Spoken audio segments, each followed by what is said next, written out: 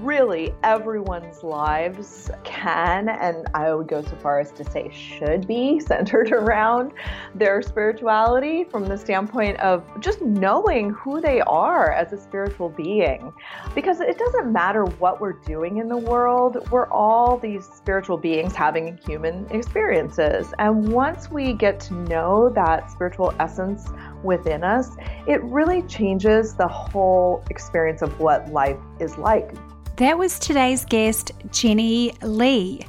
She is a spiritual coach and the award-winning author of 3 books on self-development, spirituality, and yoga philosophy.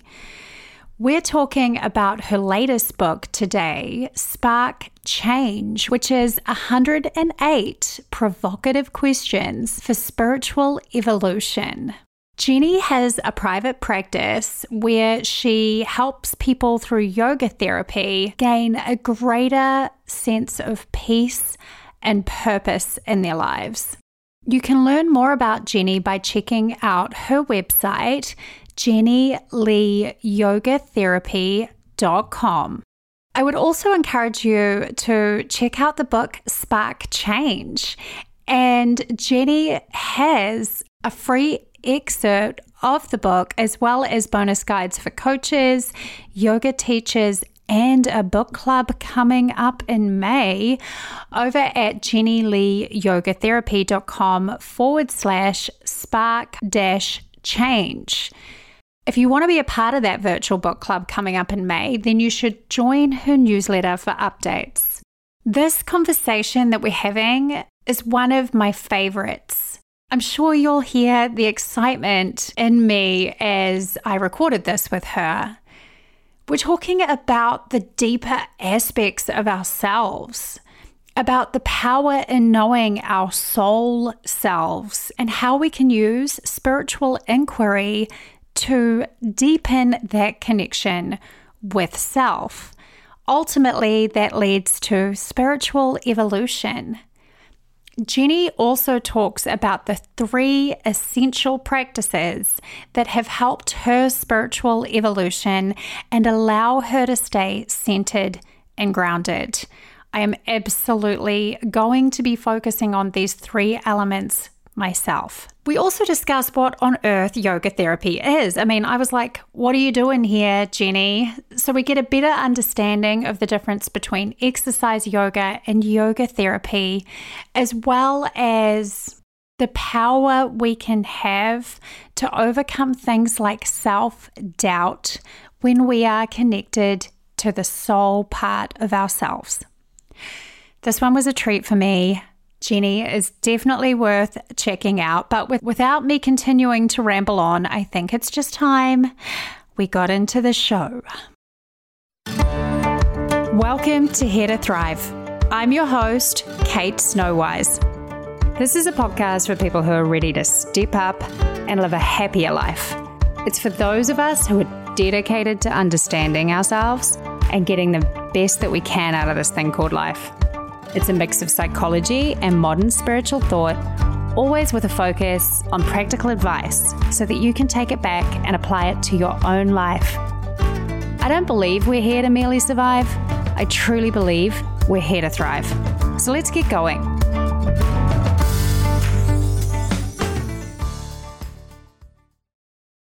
Jenny, thank you for being with us on Here to Thrive today. I'm so glad to be with you, Kate. It's great. I know I woke you up nice and early. You said you've only had 1 coffee so far this morning. Yeah, I'm not even through the first one, but that's okay. It's a good thing I'm a morning person. Oh, you're already jumping ahead in the interview, Jenny. I love it. We already have a sneak peek into the intermission questions. Oh, no, sorry. Didn't mean to give anything away. Coming back to you, I would love to learn a little bit more about you. What do you do? I was going to say as a day job, but do we even call what you do a day job? Tell us more about yourself, Jenny. Well, I am blessed to do what I love most every day, which is primarily to work on my books and also to work with clients who are usually in some sort of a transition in their lives and seeking some guidance, particularly in this realm of spirituality and their spiritual self development. And so it's been an evolutionary process for me, the type of coaching that I've offered for people. But the aspect of spirituality has always been really front and center for me. It's been my passion and my greatest interest. So even as a child, did you consider yourself spiritual, or was it something you uncovered a little bit later in life? Even as a child, I remember very, very early on asking my mom pretty deep questions about kind of why we're here and what life is all about. And fortunately, she also was a very spiritual person. She was a Christian Scientist, which is a denomination of Christianity that focuses very much on spiritual healing and kind of the spiritual essence of who we are as beings. That was my upbringing. And although I did not pursue, membership in that religion per se, I do appreciate kind of the foundation that it laid, because it got me asking very deep questions at a very early age. And pretty much since college, since I graduated from college, I've been focused soul-heartedly on my own spiritual path and practices, and it's been just really the number one thing that drives me through each day. So it informs a lot. I'm fascinated, and I'm sure there's a lot of people listening that are perhaps wondering, like, how do you make a life based with spirituality at the center? Like, how is this a career? So I'll just back up and say that I feel that really everyone's lives can, and I would go so far as to say should be, centered around their spirituality from the standpoint of just knowing who they are as a spiritual being. Because it doesn't matter what we're doing in the world, we're all these spiritual beings having human experiences. And once we get to know that spiritual essence within us, it really changes the whole experience of what life is like, depending on, indeterminate of what you're doing in the world. It just brings another layer or dimension. But in terms of, how have I gotten where I am in this moment in terms of what I do for a living?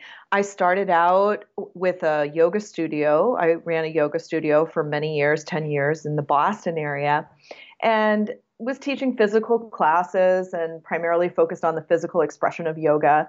But the more that I studied and learned about yoga philosophy, the more that I realized this is a science of living. This is a science of spirituality. This is not just physical postures, and there's so much more to teach. And so that was kind of when I got into offering the messages that I consider to be really deep spiritual messages within my classes. And I think it attracted students who did want more than just exercise yoga. And I noticed that with all the private clients that I was working with, we would inevitably get to the big questions, what do you believe is bigger than yourself? And how do you relate to that? And so it's been an evolution for me, as anyone's career is, to step deeper and deeper into that aspect of what I teach. And I've been on this path for over 25 years now in terms of my own personal practice and my coaching practice. And it's been great. I'm so touched by what you just said there around each of us knowing who we are as spiritual beings. And I am getting the impression that you would say that this evolution has been soul guided. Absolutely. Oh, I love it. Yoga therapy, what is it? I love that you just asked that, because Even after 20 years of practicing yoga therapy and offering yoga therapy, I still get asked this question because it's really not widely understood. And so thank you for asking the question, Kate, and I'd be happy to explain that. So again, most people know yoga as the physical practices. That's the most commonly experienced aspect of yoga. But from the standpoint of the history of yoga, there is a whole philosophical system behind the physical practice. The physical practice is one tiny bit of the entire essence of what yoga is. And really, it is a science, a spiritual science of coming to know who we truly are on all levels: physical, emotional, mental, and spiritual. And so yoga therapy is primarily done on a one-to-one basis. So when I work with a client, now it's almost all over Zoom, but in the past it was in person. And we talk about the types of things that they're being challenged by right now. That could be a physical challenge, but it could also be just kind of a wondering what they're meant to be doing, really. They're feeling some sort of pull towards a serviceful path, or some change that they're feeling like they need to make, or they're feeling a lot of anxiety and they don't know why, and they're trying to identify what this kind of low level or even high level disturbance is in their being. So yoga therapy is really the practices that help people integrate their experience of life on all these different levels. So to dig into understanding and being able to express themselves in all the deepest ways that are most meaningful to them, and to move beyond the inner obstacles of fear and self-doubt and self-judgment and all the things that kind of block us up and keep us from living in a way that feels meaningful and purposeful and easeful in life. Fascinated, because as you mentioned, most of us think of yoga as exercise yoga.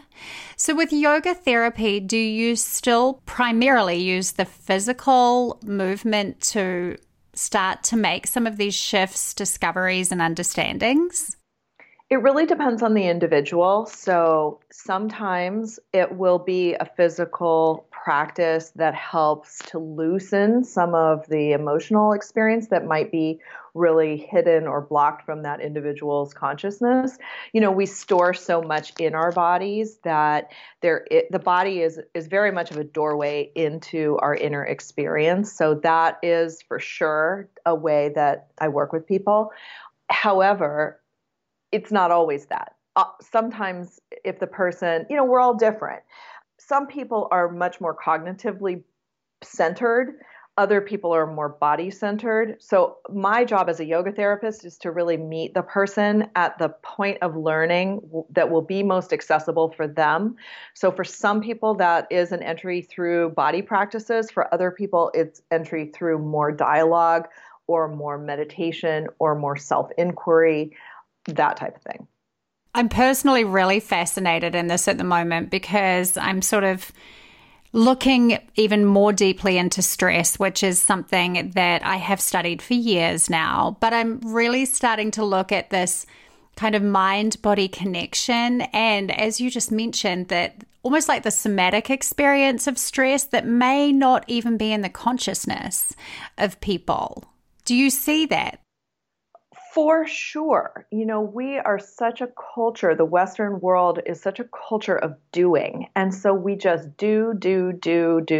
And I'm guilty of this as well. I'm very much of a type A personality, and I can push through the tasks of my day to the point where I get up from my desk and my body is just aching. I mean, I hate to even admit this because this is what I work with people on, but the reality is like it happens to all of us. And so then I have started taking breaks.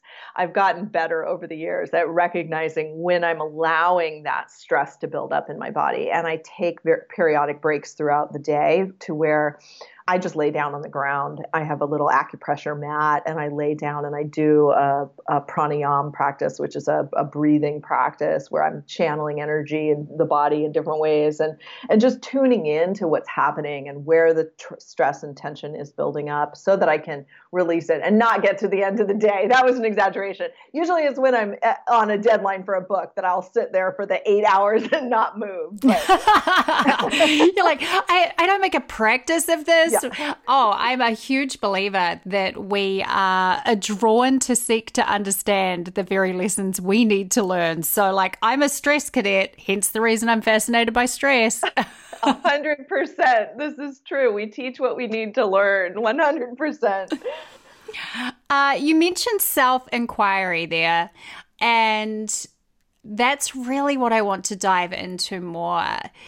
You've written this book, Spark Change, which is 108 questions for spiritual evolution. And oh my gosh, I'm mesmerized by it, because what I love about your book, Jenny, is I didn't even read and I feel bad saying this, but I didn't jump straight into reading the book. I just looked at your contents and the list, and I decided which question I wanted to answer. And it's this beautiful template you've created for self-inquiry. Is that what your intention was with having the questions being the title of the chapters? Yes, I love that you shared that, because there are so many different ways to work with this book. And although it is laid out very intentionally in what I call an arc of change and the process of change the kind of the steps that we need to go through to accomplish any kind of positive proactive change in our lives. There's also, because the chapters are laid out with 9 questions per theme, you could, as you did, dip into the table of contents and look at the themes and then see of the questions beneath that, which one really jumps out to you. And I think it's a fantastic way to use the book. I've also heard of people just opening it randomly and letting the universe deliver to them the question of the moment, which has offered some pretty profound ahas for clients of mine, and almost to the level of like, oh my gosh, I can't believe that I got that question. It's just absolutely right on. And so, yeah, it's really fun. There's a lot of different ways to approach self-inquiry, and I'd love to continue the conversation around that. Oh, definitely. I want to start with, what do you see as the benefits? Like, why should we all be doing this? Well, back to knowing ourselves as spiritual beings and having that most easeful, purposeful expression and experience of life that I think we're all seeking. When we encounter periods of time where we are feeling a lot of stress, or we're feeling confusion or self-doubt, these are indicators that something is misaligned, that we're really not quite on the right path that we're meant to be on, or we're not living our fullness. And so the practice of self-inquiry, also known as introspection or self-reflection, is the way to tap into that inner knowing, that soul knowing, that is our highest guide for our lives and really what will take us to the greatest sense of fulfillment. So for me, it's an essential practice. There's really 3 essential practices: self-inquiry, meditation, and devotion. So that's the trio that anchors me. Self-inquiry. How do we do it? Like, how can we become self-reflective? Do you have particular practices that help with this? So this book, Spark Change, actually came about because as a yoga therapist, one of the things that I do on the daily with clients is ask a tremendous amount of questions. I listen first. I hear their experience of life and I put the pieces together, and I'm pretty good at kind of looking at that whole picture of a person's experience. Sometimes people will be all over the map and kind of telling me what's going on, and they'll say things like, this doesn't even make sense to me. I don't know where I'm going. I'm like, no, keep going. And so as I listen, I'm getting this whole picture of that person and where the disruptions are in their being, really. And then my questions are meant to get them into that process of thinking differently than they've been thinking up until that point. So it's like a pattern interrupter, if you will.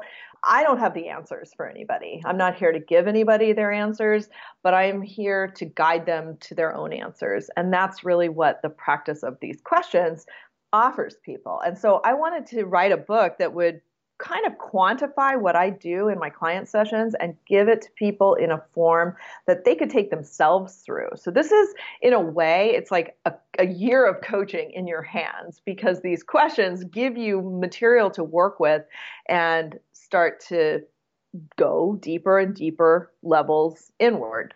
It's absolutely like a year of coaching in your hands, people. Like, I was really blown away by the power I can see that lies in these questions. You know, there's so much power. So you work with people one-on-one, as do I, in coaching. And I agree wholeheartedly that I see myself as someone who really just helps people uncover their own answers. So coaching is a way to kind of self-reflect. Would you encourage people to use these questions in a journaling type sense, or is it something we can kind of just ponder?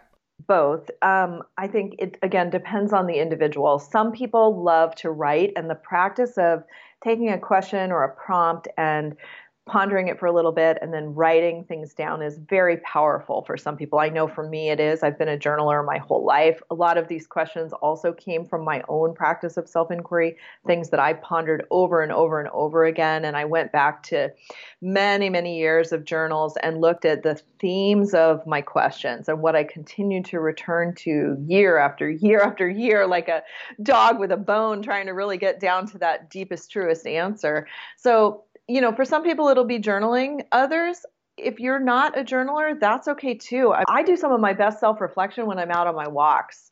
I take a daily walk, and for me, it's a time that movement is really helpful in kind of letting my mind drift off the task at hand that maybe I've been plugged into prior, or I know I have to plug into after the walk. And it's just a time to be with myself and be with my inner experience. So you could take a question and then go out for a walk or a swim and just kind of ponder it. So yeah, there's lots of different ways. That's really powerful. Another thing I say, Jenny, which I'm sure you'll agree with, is that the world is really loud, but our inner voices are quiet. And so if we are to touch this soul part of ourselves, we have to make the space for us to hear it. Absolutely. And I think this is getting harder and harder for people because we are so bombarded with all the social media channels, all the news channels, all the input from the world that feels so urgent to respond to. And it takes a discipline to say, you know what? I don't have to respond right now. I don't have to read the news right now. I can turn off the social media and it's going to be okay. Like, I'm going to be okay. But people have to come to this point of believing that they're going to be okay because it's a very different orientation. Many, many people are hooked by seeking that validation of self externally. And to turn inward, to go into that silence can feel very scary.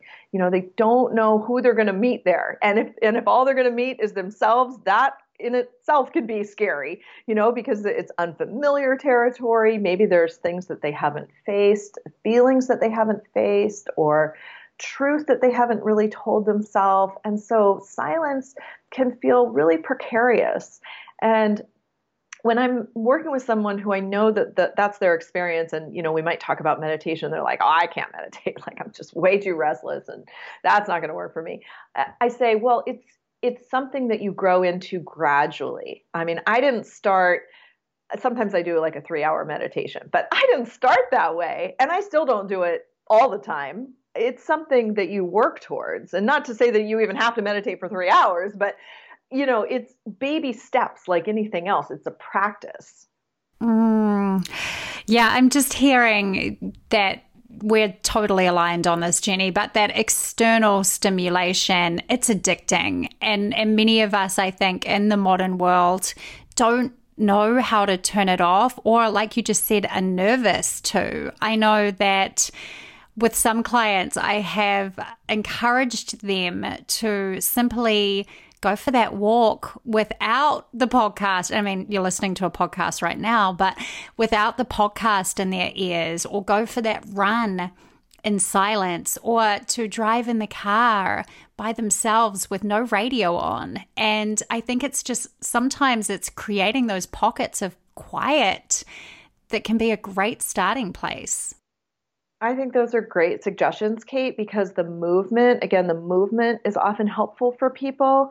Practicing, if you have a physical yoga practice and you know enough of the movements, or even if you don't, I mean, just make it up. Who cares? Like, do that for 20 minutes without listening to something on Zoom.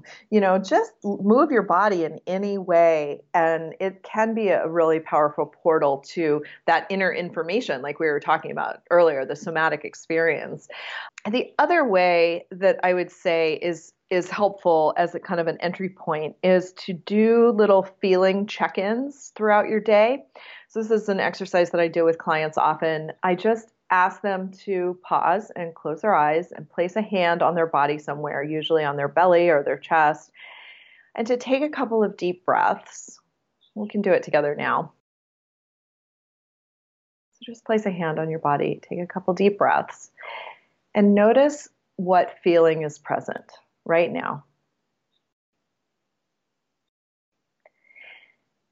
And then breathe into just allowing that. So you can even say to yourself, I allow myself to feel nervous.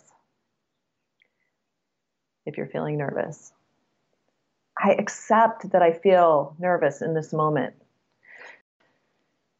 It's okay that I feel nervous in this moment. And I give myself full permission to feel nervous in this moment. Take another deep breath. And then we'll come back out. And what that little pause does is it just orients people inward momentarily to their felt experience. And it's simple and it's repeatable, and it starts to open that door, just a crack, to the inner world. And it's like, oh yeah, we're coming home to ourselves in this way that is so sweet and necessary. And we've got to give space to the feelings that are as they arise. Otherwise, we'll never be able to enter the period of meditation for 30 minutes and have any kind of quiet, because it'll just all be restless inner emotional turmoil. So these little breaks, these little pauses in the check-ins, that's how I help people often to begin.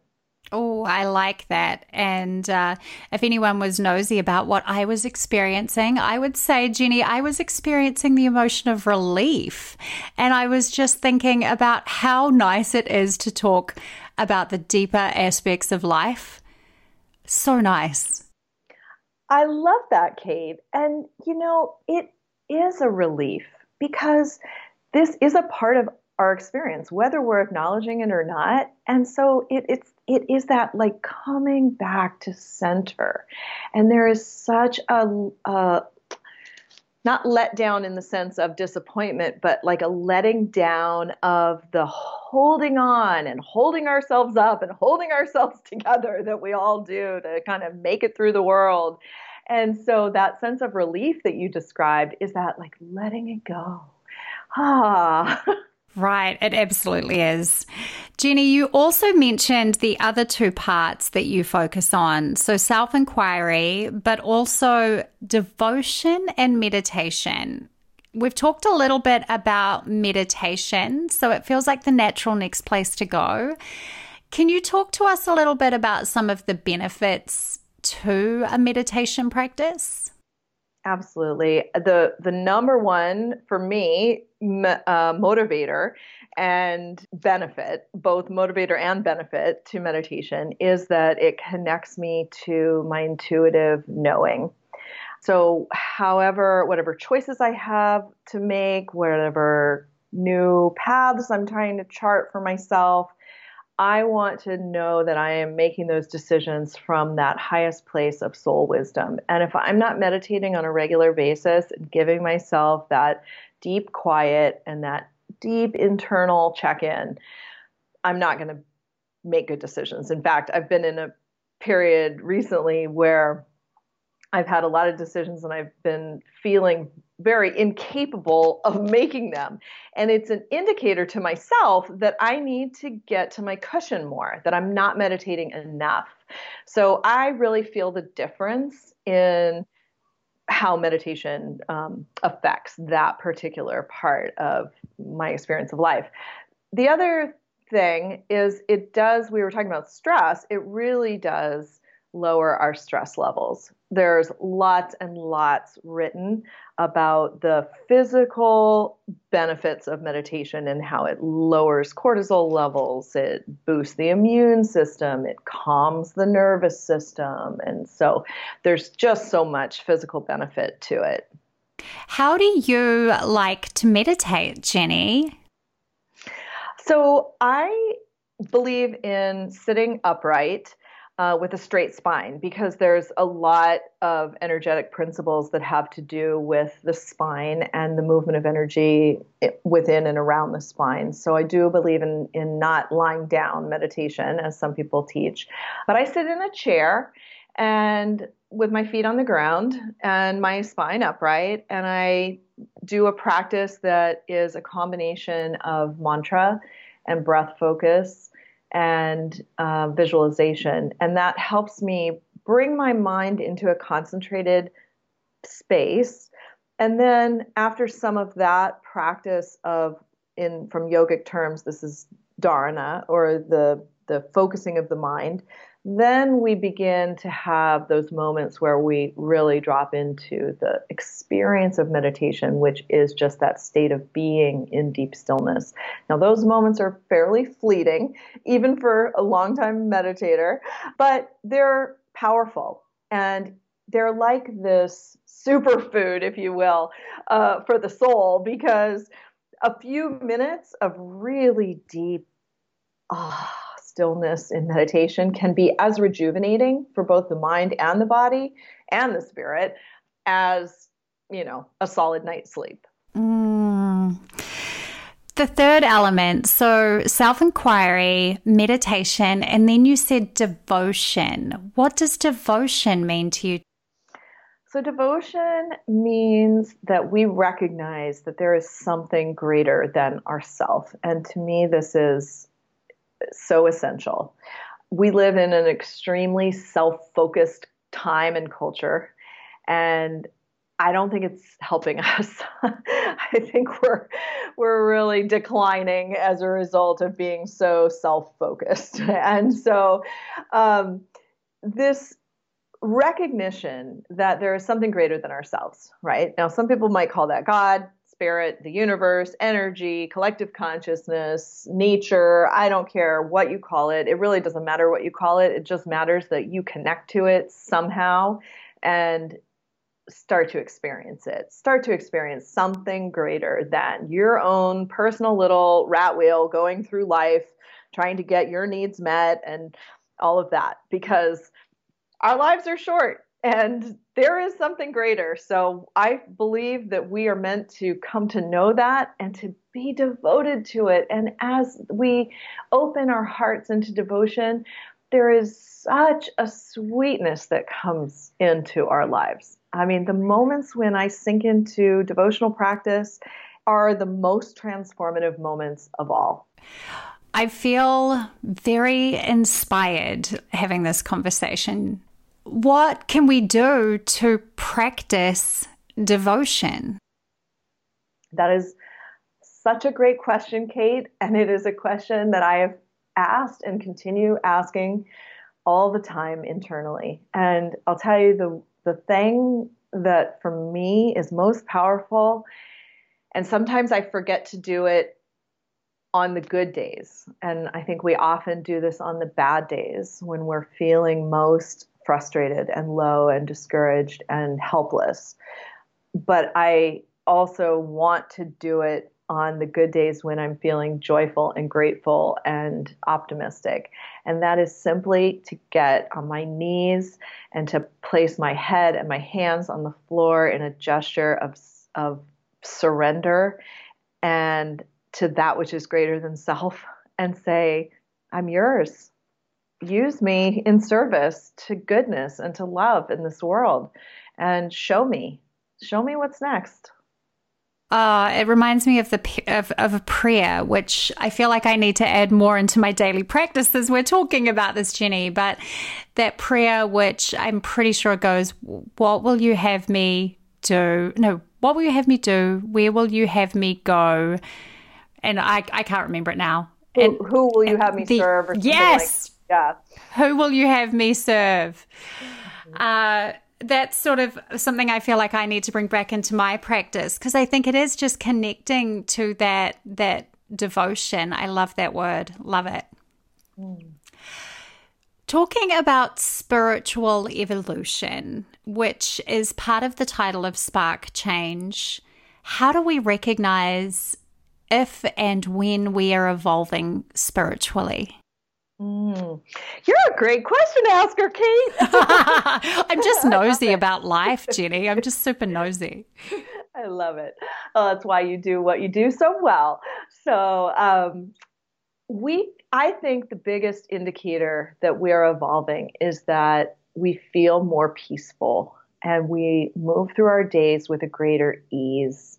You know, we've talked about stress, we've talked about self-doubt, and these are very common experiences for people. And when we do the practices that we've been talking about today, and we come into a greater knowing of soul, self, and we are evolving spiritually into a place where we're living more and more from that center, we feel peaceful.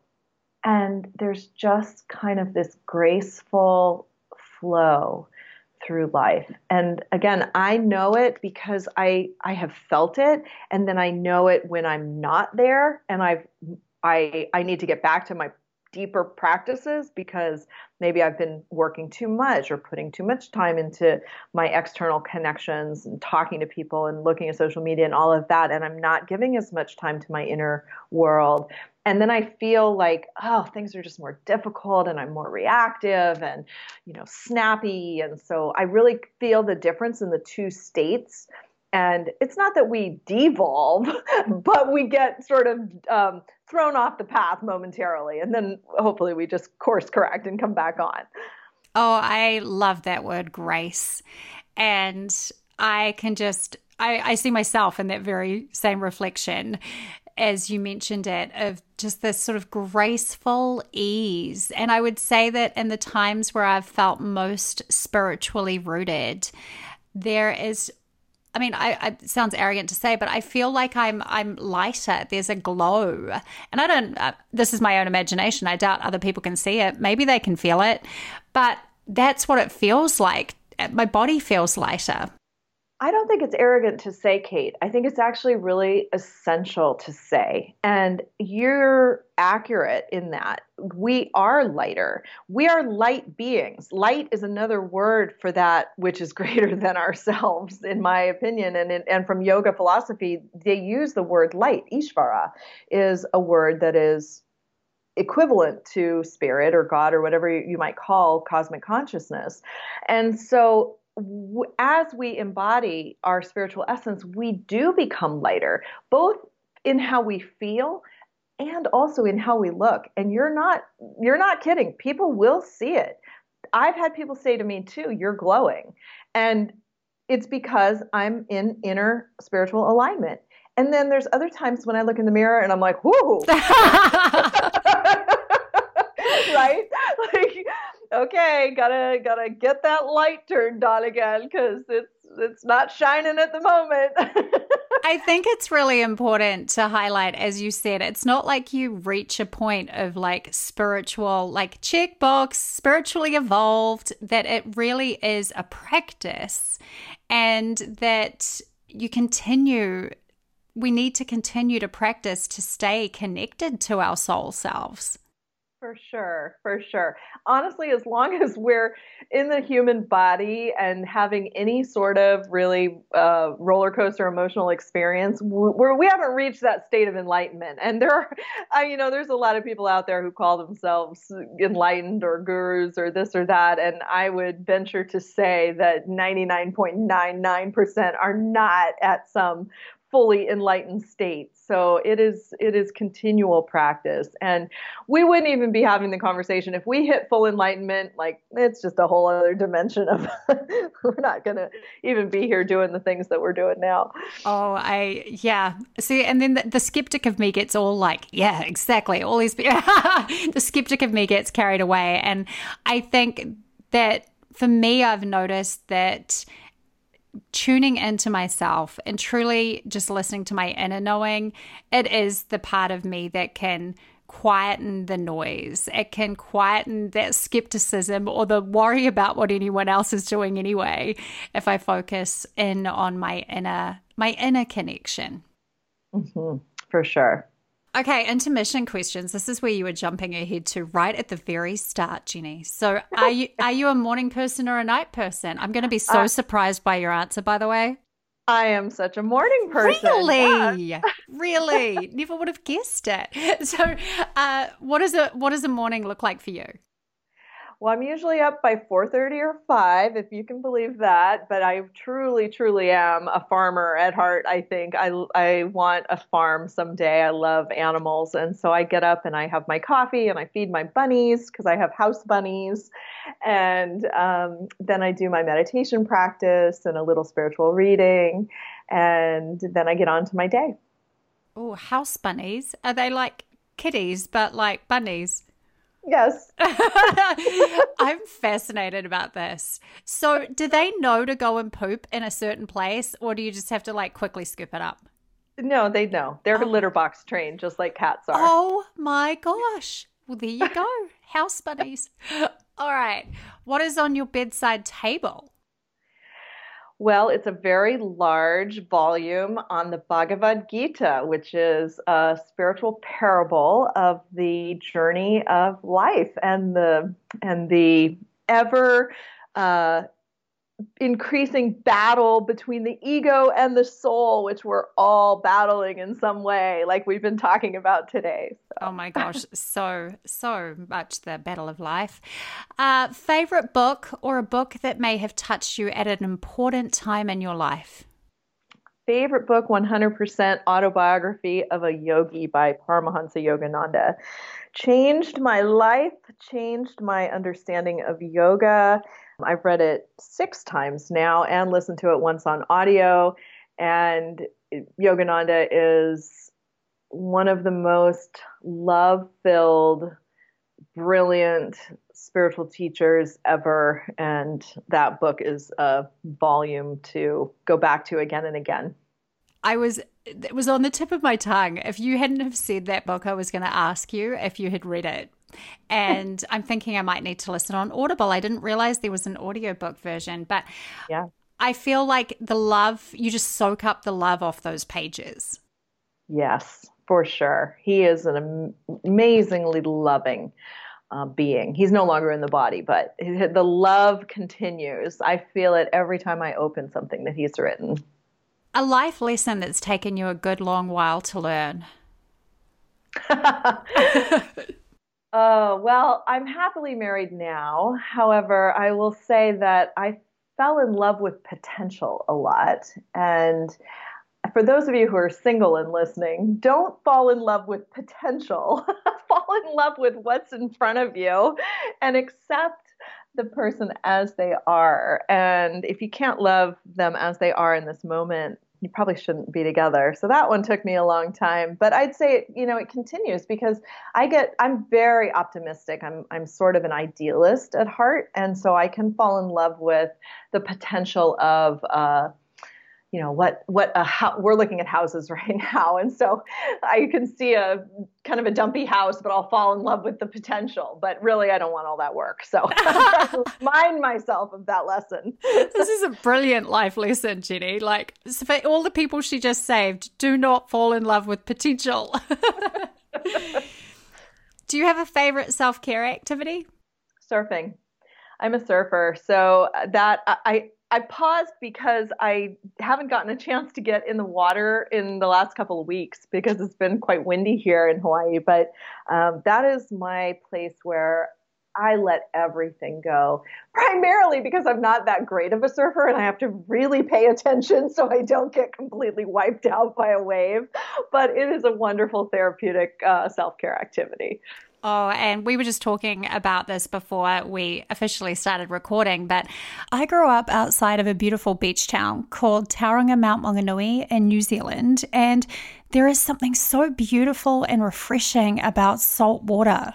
Yes, for sure. And I didn't put the two and two together, but I actually surfed there on my last trip to New Zealand. I surfed outside of Mount Maunganui. Ah, So it was fantastic. Google search, people. It's like a volcano on the edge of like a beautiful white beach, but the volcano is extinct. It's safe, but it's pretty gorgeous. What does fulfillment mean to you? Fulfillment would have to mean that I have really followed what I know is my highest truth in service to the greater good, and that I've touched some people's lives in a positive way and helped them, and that I can sleep peacefully at the end of the day. I like that a lot. Final intermission question, which is kind of the theme of our whole conversation, but how do you define the soul? The soul is the non-physical part of who we are. So we can sense that very simply as just breath or energy, that sort of field of energy that's around us and within us. But it's the part that goes on and that is not determinate, or the part that is not limited by the physical body. Okay, so coming back to Spark Change, 101 provocative questions for spiritual 108. evolution. Oh, 108. I can't even read. I've got it in front of me too, Jenny. That's hilarious because I'm like, I can't even read, people. I was just thinking in my own little head, I'm really, really excited by this book. And I agree wholeheartedly that it's like a spiritual inquiry in a book, and I'm like, that's brilliant that you managed to do that. So everybody should totally go and get a copy. But I did want to ask you if you had like either a favorite reflection question or even just one that comes to mind right now that you could share with us that might get the audience started. Yeah, for sure. The one that comes to mind based on our conversation today, Kate, is question number 74. And it's, what is preventing me from being quiet inside? And since we've been talking about this a little bit already, I think it's a great one to dig into a little bit deeper. But, you know, I was sharing earlier that sometimes people are really afraid of going into stillness. But if we can identify, well, what is it that's really lurking there that's preventing me from wanting to approach the quiet inside, then that's the first step to handling that. And until we handle that, whatever that is, so whether it's self-doubt or some, unprocessed grief or some conversation in our head with some ex that we never really finished, that we feel like there's something we need to say to somebody or something that we're really not telling the truth about to ourselves, or, there's so many different things, right? That kind of we push away, and then we think if we get quiet, oh, that's going to come right in. And it will, in fact. So just invite it in and say, like, okay, what is it that's keeping me from wanting to be quiet? Let me have a good hard look at this. Evolution doesn't happen spontaneously. We have to put a little effort into this. Change takes a little effort, and often a lot of effort. And it's like the old expression, Buddhist expression about inviting your demons to tea. And it's like, as soon as we just look something in the face, put it in the light, it becomes that much less scary. The beautiful author Brené Brown writes so much about shame and vulnerability, and I love her work. And she really shows how shame, the things that we feel shame around, only hurt us when we don't bring them into the light. So everyone has done stuff. Everyone has had things, experiences in life that hurt them and make them feel terrible. And so all we have to do is just love those parts, bring them into the light, love them up, and then they don't block us anymore. So this question is really, really, I think, critical. Kind of, it's funny, it's number 74. You'd think it would be closer to the beginning, but it is a critical question, I think, for people starting the practice of self-inquiry. I really love it. I have the page open. I should say that so you can understand what the book is like, there are these 108 questions. And as I was saying, I kind of use them as journal prompts.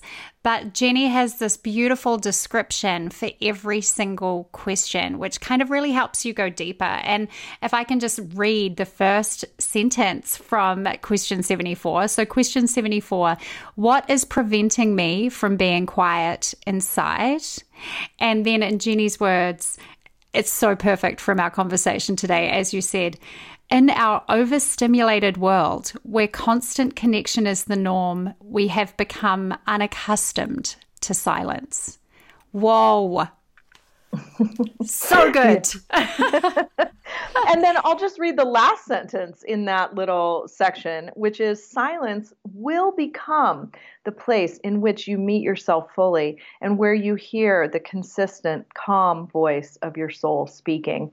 So I can't stress enough, and I know you agree with this, Kate, how that it is essential that we begin to approach silence and that we root out the things that are keeping us from taking that step inward.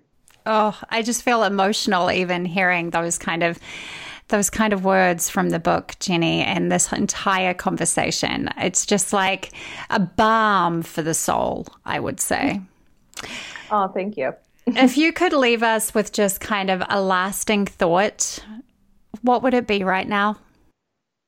I guess I'm going to go back to one of the other qualities that I didn't mention when you asked the question about how do we feel or how do we know when we're evolving spiritually?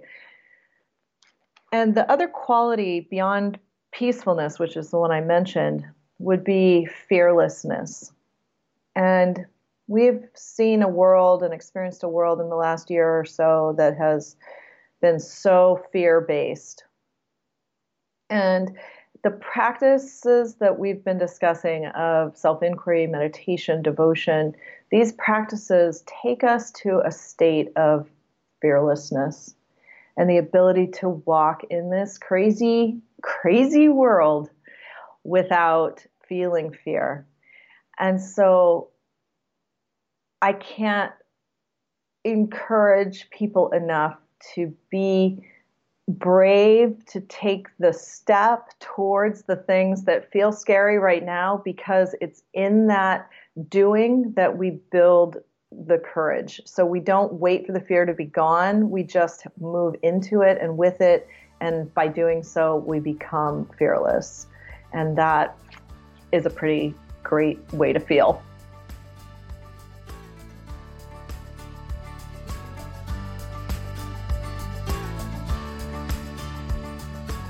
Oh, I feel like that conversation was like a soothing balm for the weary soul.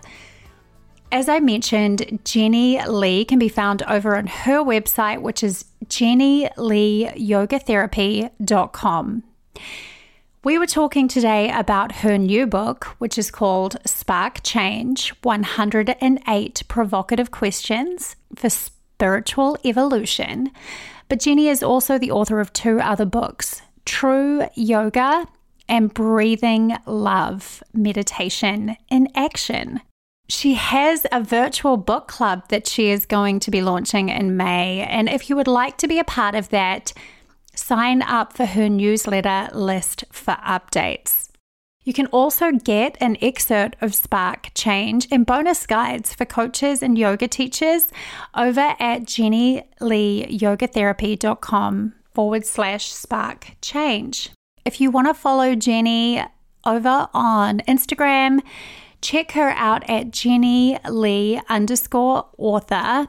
Next month, we are talking about the important concept of restoration of ourselves, how we can really take that concept of self-care and reframe it as rest. I think there is so much power in considering how we are resting and regenerating, especially when we have been through such a trying time collectively.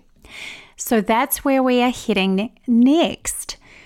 As per usual, just a little reminder of how much it means to me when you share Here to Thrive with other people.